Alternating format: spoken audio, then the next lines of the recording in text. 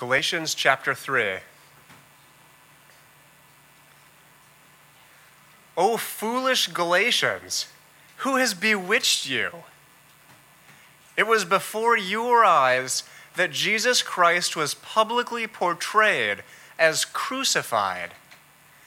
Let me ask you only this: did you receive the Spirit by works of the law or by hearing with faith?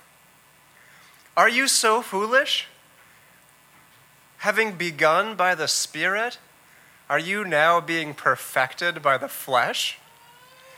Did you suffer so many things in vain, if indeed it was in vain?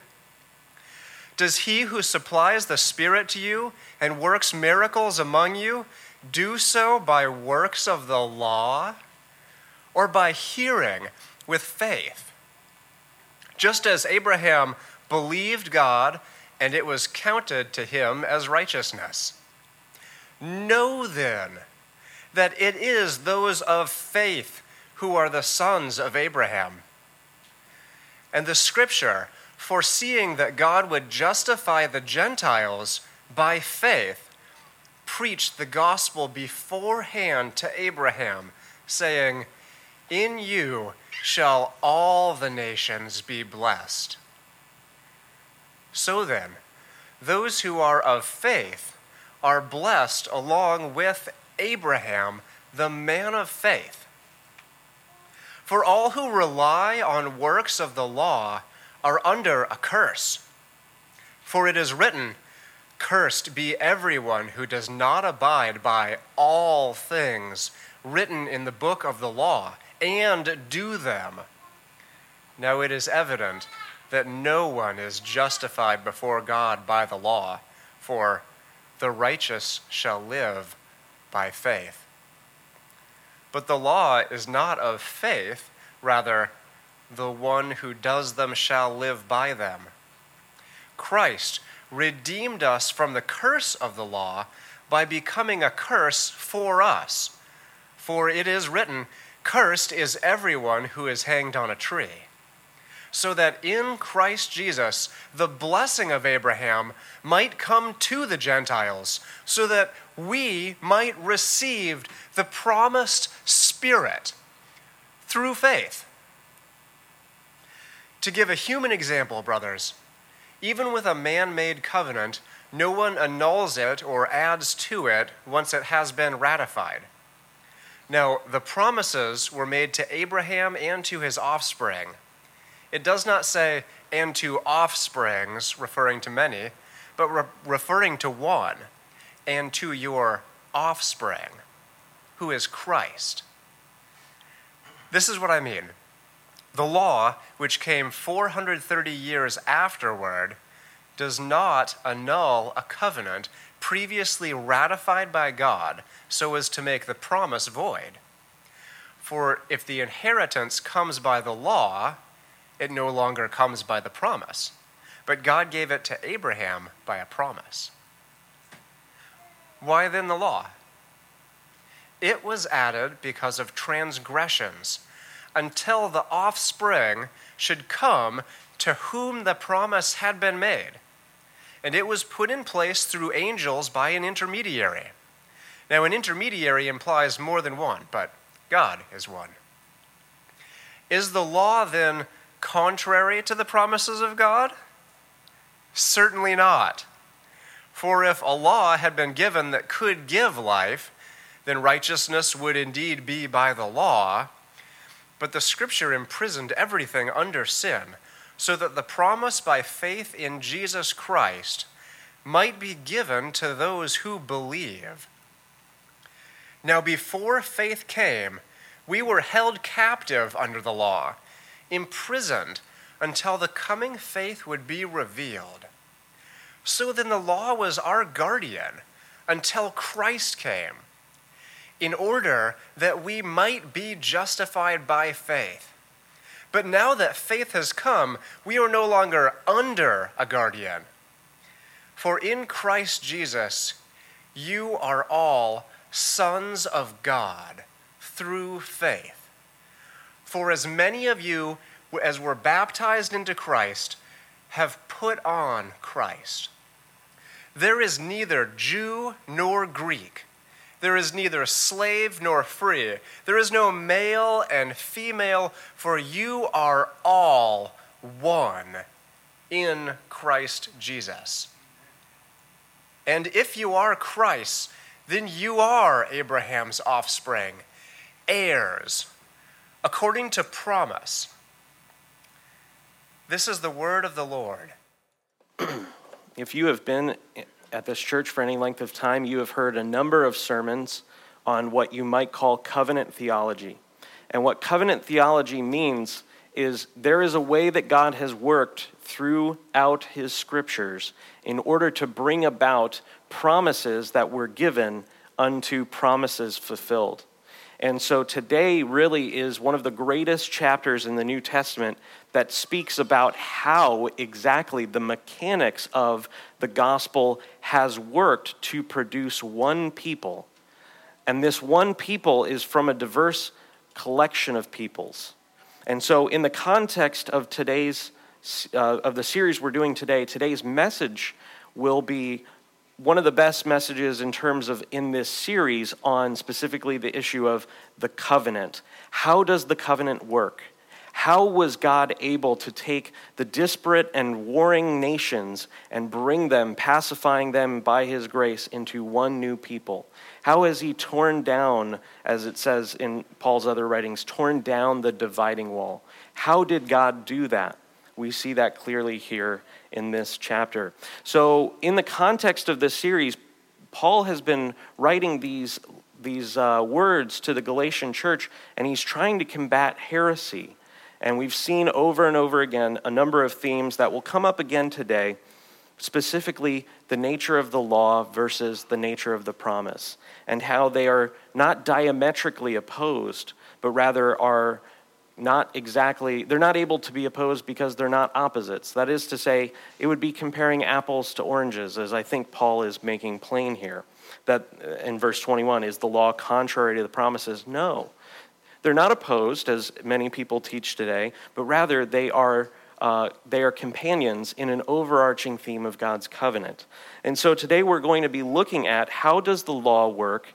How was the curse of the law satisfied? And through the curse of the law satisfied, God has then fulfilled the promises given to Abraham through Jesus Christ. A very helpful term for you, if you're not familiar with this term, is the word mediator. And the mediator shows up in this passage. There's the word intermediary, but normally it would be translated as mediator, and a mediator is someone who communicates between two parties. And as we're going to see, God is revealing through the wisdom of Paul in this chapter to the Galatians, he's revealing the nature of Jesus Christ as the perfect mediator, the one through whom the promises given to Abraham are fulfilled. And so I'm absolutely delighted to be able to hopefully expound this chapter with you today. I'm convinced that in seeing how the Father has fulfilled the promises to Abraham, you will be caught off guard by the mystery and beauty of God's wisdom, which was hidden for a time, but through the coming of Christ has been made clear and plain. So I want to look first at faith as the identity of God's children. That's really our continuing theme through the book of Galatians. Paul isn't just here going off in a discourse that's that's detached to the rest of the book.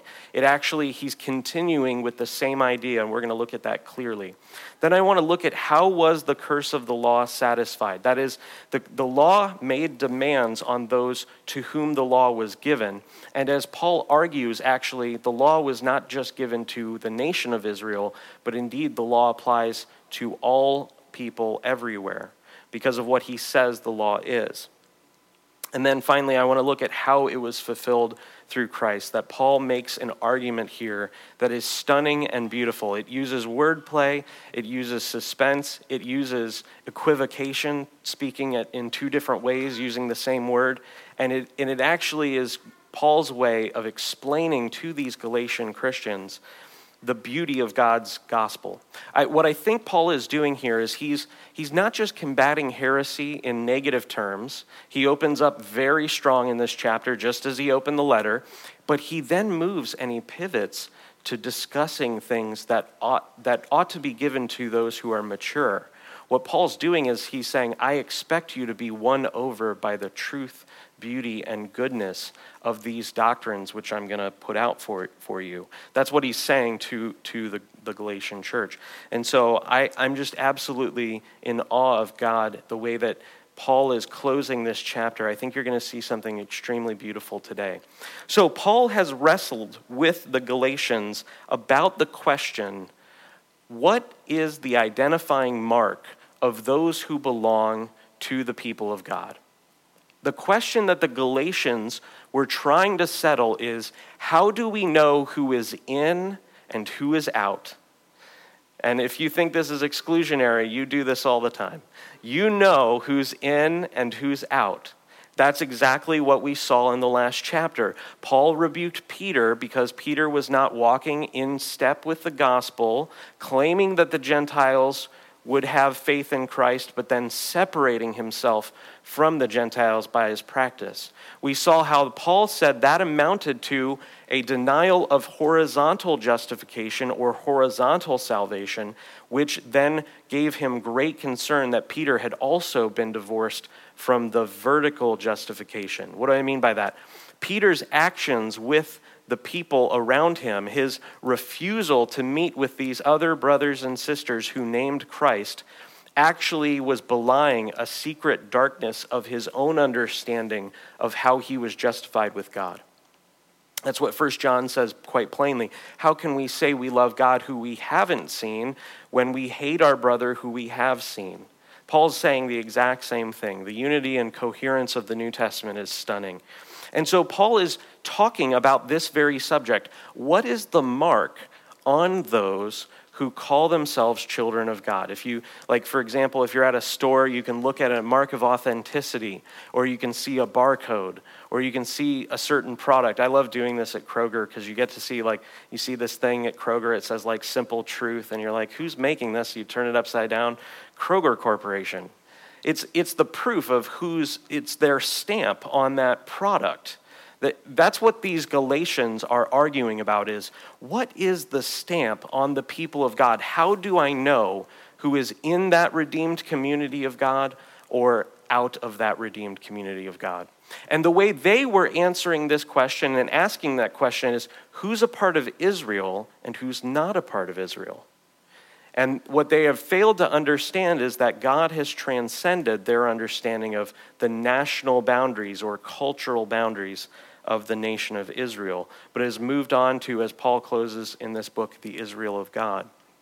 The question is this: what determines whether a person is part of God's covenant people? Who is a child of Abraham? And again, hearing this in the context of the New Testament, this question has come up again and again.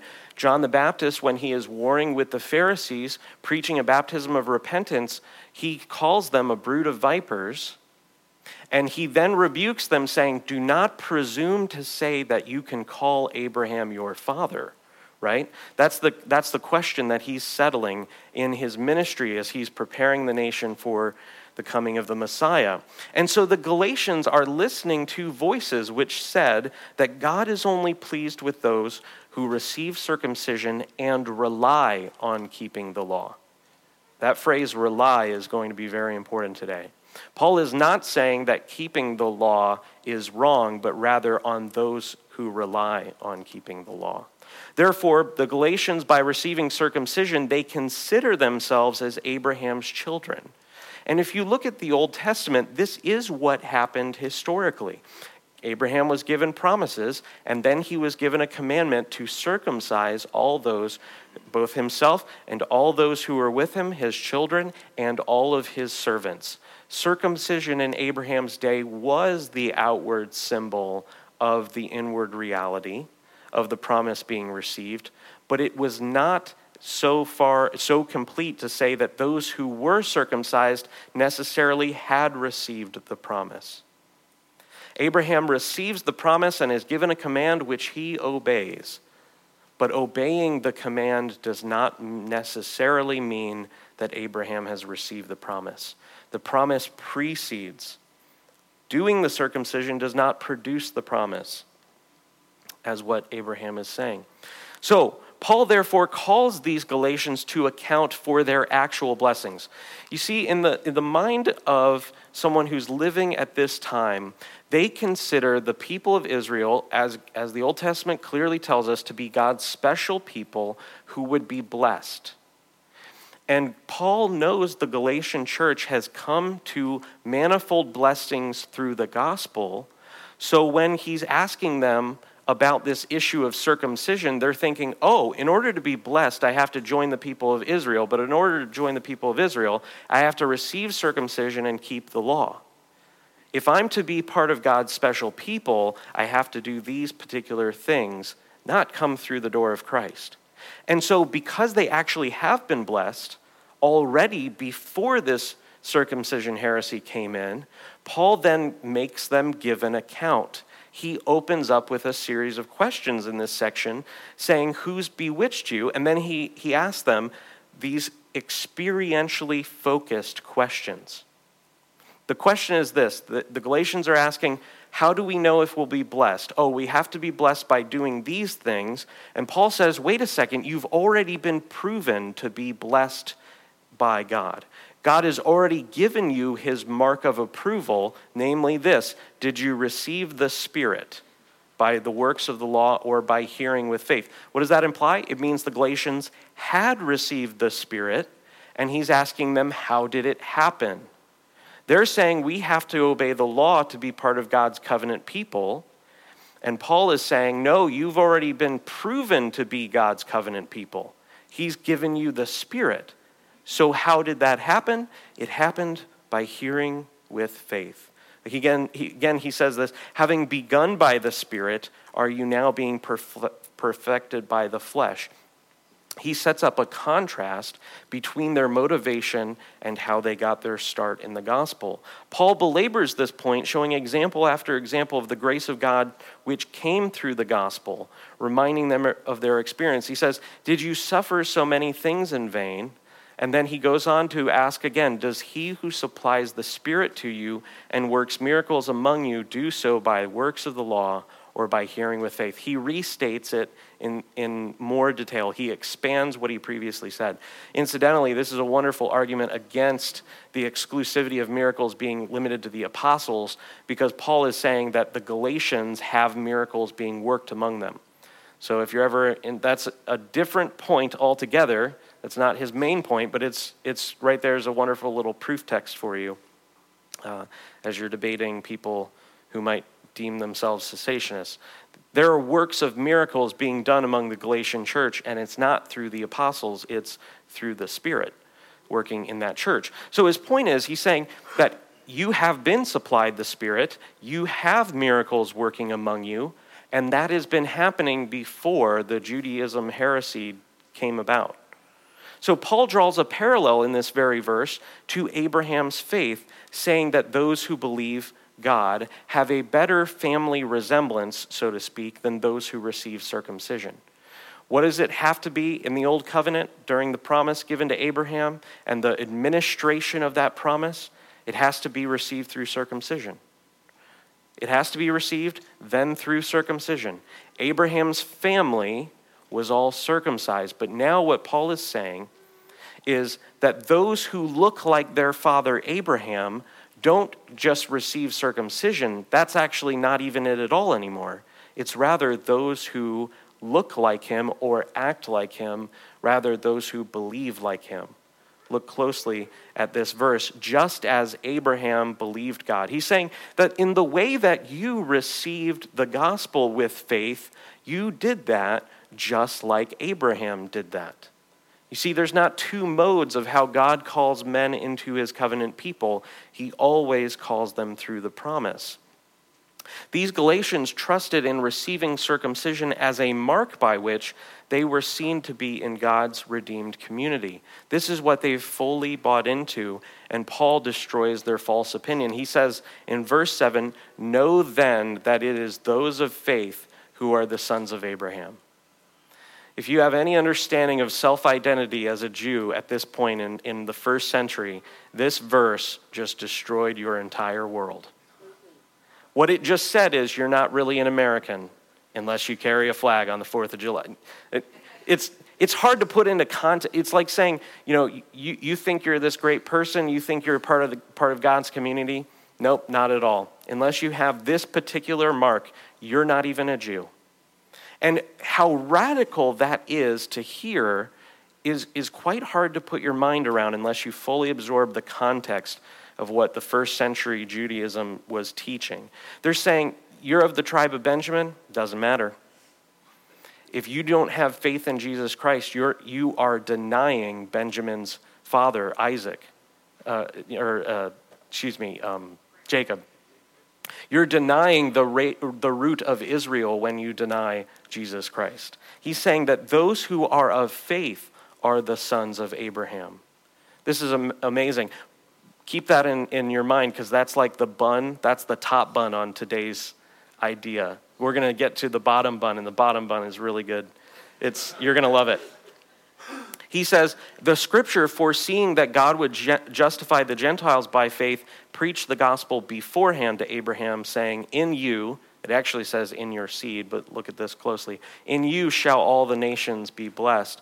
So then those who are of faith are blessed along with Abraham, the man of faith. What is he saying? He's saying that those who bear the family resemblance are the true sons of Abraham, and by extension, as he says, the sons of God. That's a metonymy. It's one phrase that's good to be used for another phrase. Sons of Abraham, sons of God. Same idea here. Paul then quotes the final curses of the law in order to demolish their upholding of the law as the standard by which men must attain to be part of God's redeemed community. Paul quotes the curse that was uttered by the Levites as the nation was receiving the law. As the nation was receiving the law, God commanded the Levites to stand on a mountain and shout out the curses that were to come on those who did not keep the law. And in fact, this curse is very educational for us. He says in verse 10, for all those who rely on the works of the law are under a curse, for it is written, and this is that quote, cursed be everyone who does not abide by all the things written in the book of the law and do them. Other translations say, so as to do them, or in order to do them. What he's saying is, he's saying, even we who received the law knew at the beginning what the law was for. It was to mark out curses. This curse, this final curse uttered that day, helps us understand what God's law is. God's law is not a proscriptive element. It cannot ascribe righteousness to anyone, because that is contrary to its purpose. God's law, therefore, is the perfect standard of God's holiness and righteousness. Sometimes people read the New Testament in what I call an antinomian fashion. It's not my term, but I like to use that term, an antinomian fashion. What it means is they are rejecting all laws, antinoma, against law. And the antinomian reading of these chapters destroys the law, and it destroys the original purpose of the law. The purpose of the law was for the nation of Israel, and indeed all men throughout the world, to have a perfect standard of righteousness and holiness, which they can appeal to in writing, that is not subject to the whims and fancies of a generation or a person. God's law is the standard of holiness. And that standard perfectly embodies his own nature. That is to say, God gave the law to teach the people of Israel how they ought to live as neighbors, as people who were dwelling in the land, as a special community of God's people. Nevertheless, although the law contained within it, as we talked about last week, certain cultural provisions, the larger context of the law, its moral application, still remains binding on Christians.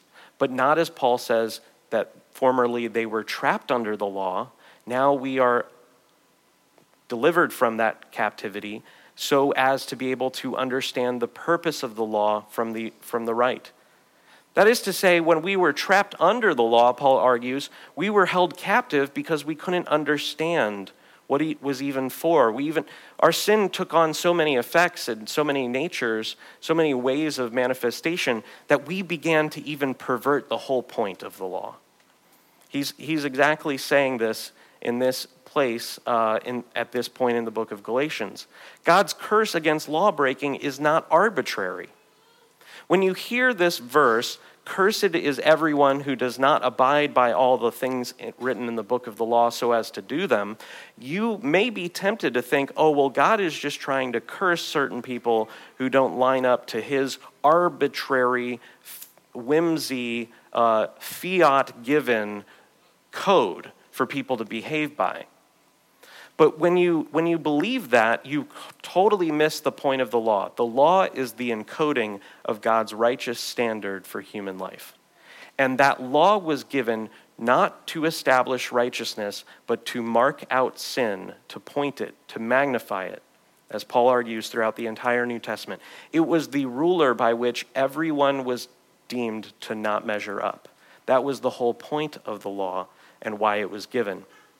God's curse is not arbitrary, but rather it is the natural result of breaking God's law. That is to say, God doesn't just have this arbitrary law that he doesn't actually care about or is kind of, abstract from his nature and character, and if you don't measure up, he then brings a curse. No, actually, the law teaches us about all of God's world and all of God's ways. If you murder someone, you're killing an image bearer of God. The law tells us that's sin, even if in our heart we say it's not sin. And we don't just become cursed by some arbitrary curse after the fact. The very act of murdering is a destroying of the other, our neighbor, and it's a destruction of who we were made to be as the image of God. This is why God's law was given. It was given to teach them of their deep need, not just for being unified from man to man, but indeed being unified to God. That's the point of the law. Verse 11, Paul then says, it's evident, therefore, because that's the point of the law, it's evident that no one is justified before God by the law, for the righteous shall live by faith. Those who don't follow the law, especially certain laws, actually die. It's very clear that Paul is talking about death versus life. And he's not just talking about spiritual death versus spiritual life. He's saying it's much larger than capital crimes and capital punishment. The law has much larger applications. Verse 12, but the law is not of faith, rather the one who does them shall live by them. That is, the one who comes to rely upon the works of the law must completely fulfill it. And that, as Paul says, it is impossible for that to take place. Because all have sinned, therefore all are cursed. That's what he's saying. Cursed is everyone who does not do every one of the commandments of the law. Have you ever had a God in your life greater than Yahweh? Have you ever loved anything more than Yahweh? Commandment number 1, we're all done. We don't need to even move on to commandment number 2. The point is this, that all have sinned and therefore all are cursed, and Christ satisfied the demands of the law. Part of the curses of the law, they're contained within the law itself. The law demands that the people of Israel, look at capital crime after capital crime, the law demands that they execute justice. It says, so you will purge the evil from among your midst. These are part of the commandments. And the question here is, when we hear the law's demands, we can't say anything other than, woe is me. I'm completely done. I've been marked as a transgressor. The law has pointed me out. The law has revealed what's in my heart, and it's proved not just in my heart, but by my deeds that I have been cursed by God because I have broken his law and am contrary to his nature and purpose. That in myself, I am the embodiment of sin. That is what the law shows me. That's why Paul says it was a guardian. It trapped everything under sin. The law marks out those who need redeeming, and need that redeeming to be done by someone who is not them.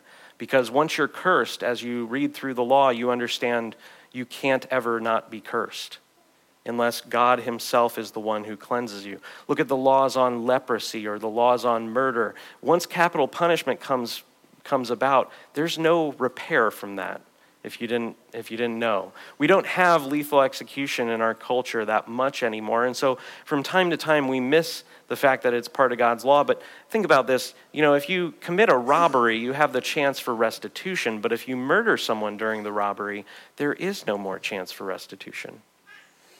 There's no repair after that. The law itself, to satisfy its demands, it clearly cannot be done by man. And that's exactly what Paul is arguing here. Christ redeemed us from the curse of the law by becoming a curse for us. And he didn't do it arbitrarily by setting the law aside, but rather he became as one born under the law, as Paul will argue in the next chapter.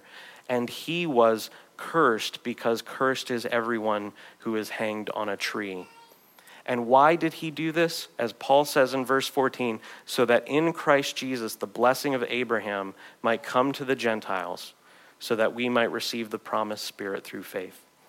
If you were here during the Sunday school hour, and also next week, you'll probably hear more about that is the promise of God to the Gentiles, that God gives a promise to Abraham, through you all the nations will be blessed. And then Paul says, the reason why Christ was cursed on a tree is so that he would satisfy the demands of the law, completely fulfilling it, and delivering all of those who were subject to the fear of death, and delivering them from the demands of the law. Christ became accursed, and he tasted death to deliver those who were under the curse, and yet those who were chosen by God to inherit the promise. One of my great loves of the New Testament is just this theory that I have, and every time I read it, it just gets more and more clear. I'm a big proponent of the Pauline authorship of the book of Hebrews, because there are so many places that he argues in the same way with the same words and the same phrases and appeals to the same verses in the Old Testament. And this is one of those places. Christ's death on the cross was mightily effective for those who were the sons of Abraham. And those sons of Abraham are not, as the Judaizers were saying, ethnic Jews, circumcised Jews, but rather, as Paul argues, Jews in heart. Paul, therefore, is seeking to demonstrate and show forth the beauty of Christ, and he demonstrates exactly how this has come about. He first states the fact, Christ was cursed so that he could satisfy the demands of the law, fulfilling the curse that was due on all men, and yet he has satisfied that curse for the sons of Abraham, and therefore he is going to fulfill the promise so that the promise given to Abraham would come to the Gentiles. But the question that we have to ask ourselves now, as good Bible readers, is, how does that work? There's a mystery in play here, and the mystery is specific to the covenant given to Abraham. And we're going to look here at some words that were given to Abraham, because I want you to see one of the beautiful aspects of the nature of Jesus Christ and his person and work in his office as the mediator, the one through whom the covenant is fulfilled. Verse 16, now the promises were made to Abraham and to his offspring. One of the things that I love about this verse here, as we're going to discuss it, is sometimes English is really bad and it confuses things, and other times English is really beautiful. And in this way, modern English, with its plural or singular meaning of the word offspring, is very helpful to illustrate Paul's point. He says, now the promises were made to Abraham and to his offspring. Now hear that clearly. God was telling Abraham, in you I will bless all the nations. But the Jews think at this time the promises were given to Abraham. Paul says, wait a second, the promises were given to Abraham and to his offspring. So every time you hear something given to Abraham, it's not just given to Abraham alone, it's given to Abraham and his offspring. It does not say, and to offsprings, referring to many, but referring to one, and to your offspring, who is Christ. Hold the phone. Abraham had 2 boys, Ishmael, Isaac. He didn't have Christ. What is Paul talking about here? Verse 17, this is what I mean. The law which came 430 years afterward does not annul a covenant previously ratified by God so as to make the promise void. Paul's arguing here that there was a promise given, and the law which came after cannot set aside the promise. It does nothing to change the nature of the promise. Verse 18, for if the inheritance comes by the law, it no longer comes by promise, but God gave it to Abraham by a promise. You see, the promise given to Abraham was especially important. And in Genesis 15, as we're about to look, if you want to go read this, it'll help you understand the context. Genesis 15 begins with a question of who's going to inherit the promise. That's what Abraham is doing as he's bearing his heart before God. He's saying, you've promised me that my offspring would inherit this, but I have no offspring. I only have this servant, a bondservant. And God says, no, your servant won't inherit it, but rather your son will, your child will. That's really the beginning of this inheritance question, is who inherits the promise? As Paul is going to argue later in this book, is it a servant or is it a son? And even in Genesis 15, we see, no, God settles the question. It's the son who's born of freedom, not the slave, who inherits the promise. The question that they're asking themselves in the Galatian church is, how do we receive the promises of God? And we know we can only receive them if we're part of Abraham's nation. And we know that we have to be circumcised and keep the law to obtain Abraham's promise. But Paul is saying, no, even Abraham's heirs did not receive the promise by keeping the law, because the law was not even yet given until 430 years afterwards. Isaac received the promise by faith. Jacob received the promise by faith. Joseph went down into Egypt by faith. He came back up by faith. Moses brought him with him. The point is this, that he's arguing the promise transcends their understanding. Now, I want to look really closely at the promise given to Abraham. Paul makes a big point about this, and this should cause you to have some questions, because he just asserted very strongly that Abraham was told a promise, and that promise was given to an offspring, and that offspring is singular. Paul makes a very big point out of that offspring being singular. He was not speaking of Ishmael nor Isaac, but Christ. But the question is this, didn't God also promise to multiply Abraham's offspring? And the answer is yes, he did. In fact, we'll look, Genesis 15, 5 and 6. Yahweh, brought Abraham outside and said, look toward heaven and number the stars if you are able to number them. Then he said to him, so shall your offspring be. Wait a second, Paul, I just heard you say that the offspring was not plural, but Christ. How can Christ be multiplied? I don't know about this, but it's very simple math. 1 times 1 equals 1. And the mystery of God, as Paul is seeing it, is so exceptionally beautiful. It's hard to miss. Verse 6, and he believed the Lord, and he counted it to him as righteousness. That is, God was the one who marked Abraham as righteous because Abraham believed God. Interestingly enough, the book of Genesis also says that Abraham walked in all of God's ways and statutes and commandments and ordinances, even though they weren't yet given for 430 years later. You can work that one out on your own. If Paul says Abraham's offspring was Christ, how can Abraham's offspring be multiplied? This should cause you a great dilemma. It should be very perplexing at this point. If God says your offspring will be multiplied so that you are not able to be numbered, that they're not able to be numbered, and then Paul asserts very clearly that the offspring is Christ singular, not plural, how can a singular thing be multiplied? Genesis 22, the reiteration of the promise after Abraham proved that he was faith-filled by being willing to sacrifice Isaac. This is a reiteration of the promise, a confirmation of the promise that God gives to Abraham. Genesis 22, I will surely bless you, and I will surely multiply your offspring as the stars of the heavens and as the sand that is on the seashore. And your offspring shall possess the gate of his enemies. What a wonderful promise. Verse 18, and in your offspring shall all the nations of the earth be blessed, because you have obeyed my voice. Okay, so in Genesis 15, we hear that there will be an innumerable count of offspring. Here, he goes on to say, I'll multiply them like the stars of the heavens and the sand of the seashore. By the way, attempting to count either one of those will be futile. It is impossible to count those things. You could probably do some sort of mathematical expansion based on the law of averages, but it would not be an accurate number. It's undoable. It can't be done. The point is this, that God gives him a promise, they'll be multiplied, and your offspring shall possess the gate of his enemies. Notice his enemies. Isn't that interesting? And in your offspring shall all the nations of the earth be blessed. So clearly, when Paul says that Christ is the offspring, we can say yes and amen. We know that Paul is right. These things did come about to Jesus Christ. Clearly, Christ possesses the gate of his enemies. He makes this statement. He says, I'm going to establish my church, and the gate of hell will not prevail against it. The church is going on raiding parties into the enemy's territory. It's smashing down the gates, and it's reaching into the pit of darkness and redeeming those who are the sons of Abraham who have been in captivity.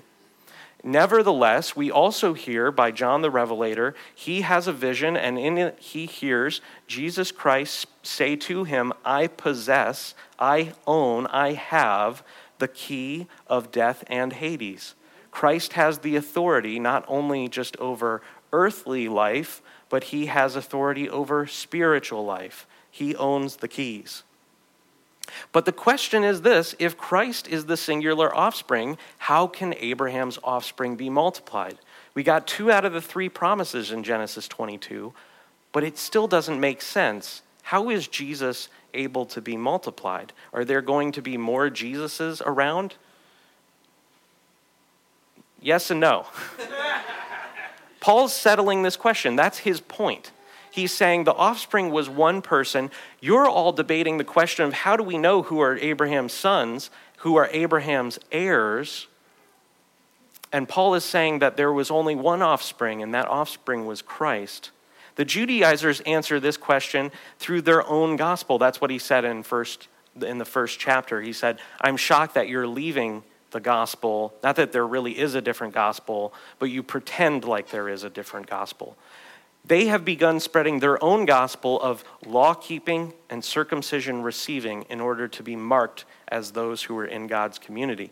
They have this gospel that they will be spreading through observance of the law, that through the observance of the law, all the other nations will become just as blessed as Israel. You can see how flawed that sort of thinking is when you look at the history of Israel, because they proved that they were never able to keep the law. They went into captivity time and again. Even when entering the land for the first time, having just received the law, they turned away from receiving the promise, not wanting to inherit the land. They didn't want to go in. And so we can see their gospel is flat on its face, but this is what they're teaching. They're teaching that Abraham's offspring is only going to be multiplied by Israel thriving. This is why the book of Numbers and the writings and records of who went away into captivity and come back are actually very important, because they show us that Israel is decimated time after time.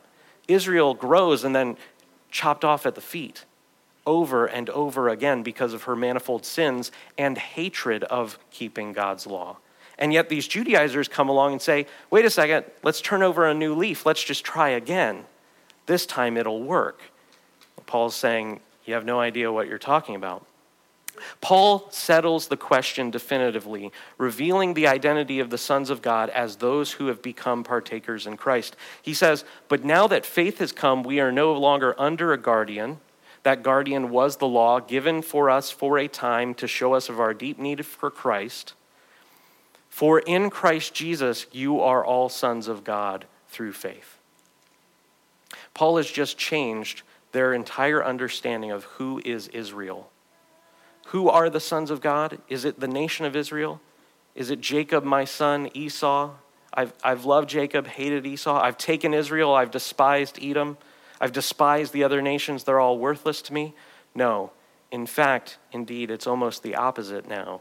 What he's saying is those who receive Jesus Christ have been proven to be sons of God.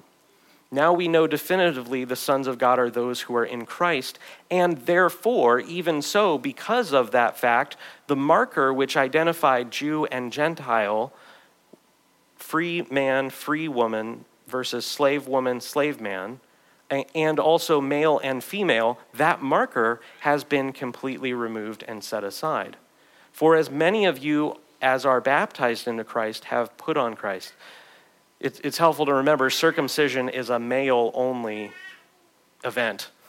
What he's saying is the marker which identified Jew versus Gentile, and consequently the free woman versus the bondwoman, and also the man versus the woman, that marker has been set aside completely, and now all who are in whatever state they are in are called to repentance and baptism in Christ. He says, as many of you have been baptized into Christ, have put on Christ.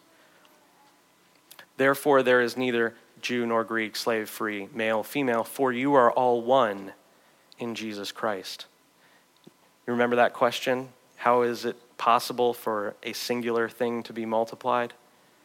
The mystery of God hidden in Christ before all ages, finally, now at this time as Paul's writing has been revealed, God through Christ has multiplied the nation of Israel, so to speak, but not the external nation of Israel, the spiritual nation of Israel.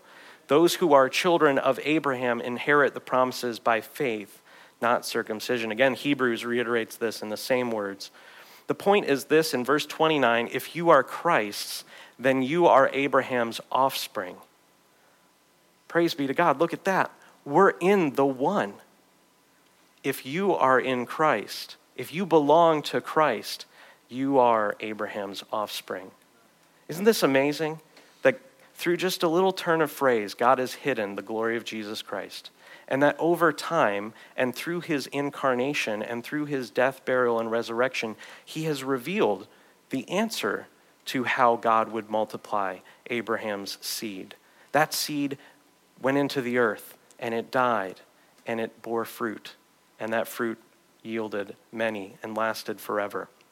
Paul reveals this, that through Christ, God has raised up a multitude of children from Abraham. Remember what John the Baptist said? Don't presume that Abraham can be your father, for I tell you that God is able to raise up children to Abraham from these stones. That is exactly what the gospel is. God took dead, stoned sons of Adam and made them anew in Christ Jesus, and they have become the sons of Abraham. John the Revelator sees this exact fulfillment of God's promise. I want to end here because it's so beautiful in what it says about the multitude around God's community. No longer is it just Jew and the Gentiles are out. No longer are men exclusively referred to as covenant heads, but now the females are also involved in this experience that they have been all made kings and priests. This is the wonderful vision that John has. He doesn't just see men, Jewish men, around the throne of the Lamb. He doesn't say that at all. Verse 9 of Revelation 7, and I looked, and behold, a great multitude that no one could number, from every nation, from all tribes and peoples and languages, standing before the throne and before the Lamb, clothed in white robes, with palm branches in their hand, and crying out with a loud voice, salvation belongs to our God, who sits on the throne, and unto the Lamb. Let's pray. Father, we ask you that you would magnify Jesus Christ, even as you have magnified him. We pray, Lord, that you would allow us to behold your beauty, that we would be able to see how your Son was the one through whom the promises were given to Abraham and fulfilled to Abraham. We pray, Lord, that you would deliver us from wrong understandings of the law, both the wrong understanding of seeking to be justified by our performance before you, and also setting it aside, thinking it has no claim on us or nothing to teach us, but that you would show us the full covenant promise that we've been given, not only new life in Christ, but also the Spirit, by whom we do the law from the inner parts. We pray, God, that you would restore to us not only the understanding of the law and its proper use, but also a great understanding of Jesus Christ, that we would see him in all of his beauty, not only in his role, but also in his person. In Jesus' mighty name, amen.